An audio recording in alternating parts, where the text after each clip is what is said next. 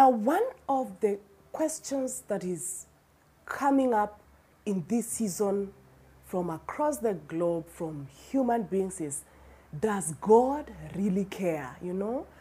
Because we are seeing the third wave, we are seeing so many deaths, especially in our context in the nation of Kenya. We have experienced a sudden wave that has brought down so many people, including even in the spiritual arena. We have lost bishops within a very short span of time, ministers of the gospel. We have many people dying.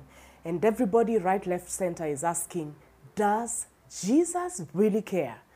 You know, besides even the pandemic and the wave, it is a question that keeps coming. Does Jesus care when my child has been on drugs for the last 10 years and their lives seem to be going down the drain, down, down, down? Does Jesus care that my husband has left me for another woman? Does Jesus care that I lost my job and my children, I cannot be able to fend for my children as a father? Does Jesus care that my wife has been on this terminal illness for all this period of years and our finances have just been depleted of that? Does Jesus care that I have been waiting on God for a job as a young person and it has not been forthcoming? You know, when those nights are dreary, when those nights are so long you cannot even have sleep, does Jesus care that I am working in a very toxic environment at work, that my supervisor or my superiors have been on my case? Does Jesus care that I have been abused and raped? And it wasn't that it was my choice. Where was he? You know, that is one of the main questions that we keep on asking as human beings. Now, it is a question that was even asked in a song by the Isaacs, who sing in the Gaithers band, in the context of a number of them had lost loved ones, a wife, a brother, a loss of various aspects that were very dear to their hearts. And you know what? They respond to the song and say, he sure does care. And I came to remind you that surely Jesus cares. He's a man who is acquainted with sorrow.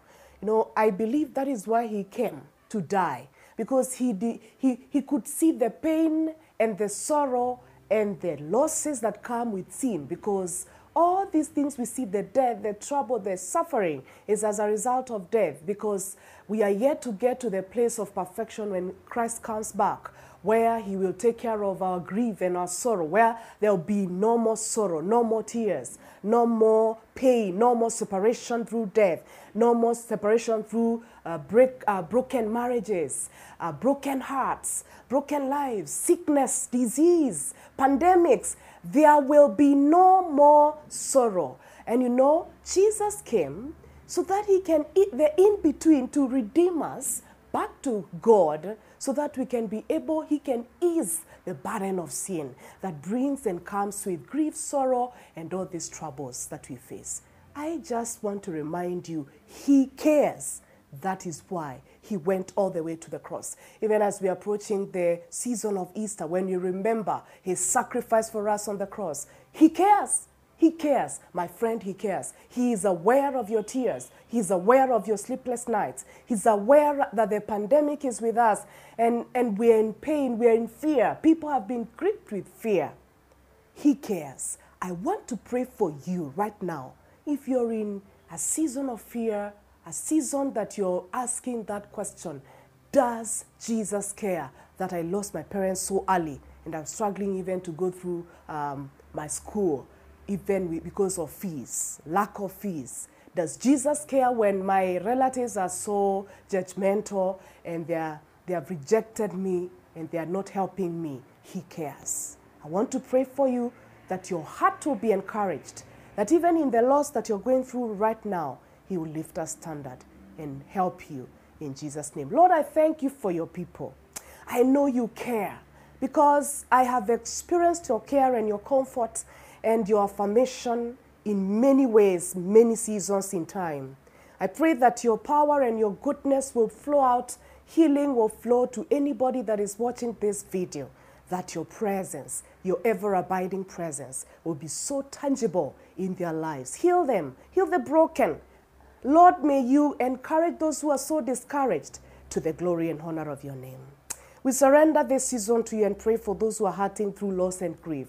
That God, come through for your people. Heal the sick, deliver those who are bound, and lift a standard in the lives of your people. Draw many to yourself even through this season. In Jesus' name I pray. Amen. If you're watching this video and you have not given your life to Jesus, the first step to accept his care and love is receiving him. Can I pray for you to receive Jesus? Say, Lord Jesus, I know I'm a sinner and I need the Savior. I pray that you come into my life, deliver me from sin, and write my name in the Lamb's Book of Life. Thank you for saving me. Thank you for delivering me. I surrender my life to you, and I pray that by your Spirit, you will help me to follow you and obey your commandments. In Jesus' name I pray. Amen. If you made that prayer, let us know at the inbox section. We're going to connect you to a discipleship group where you'll be discipled, grounded, and prepared for eternity, because we are living on borrowed time, and for the time that we're here, God has given us his love and comfort to take us through the seasons and the challenges of life. My name is Purity Murungi from the CITAM Church Online platform. Thank you for being with us all this while. We know that God is changing and transforming your lives. God bless you. Thank you for watching.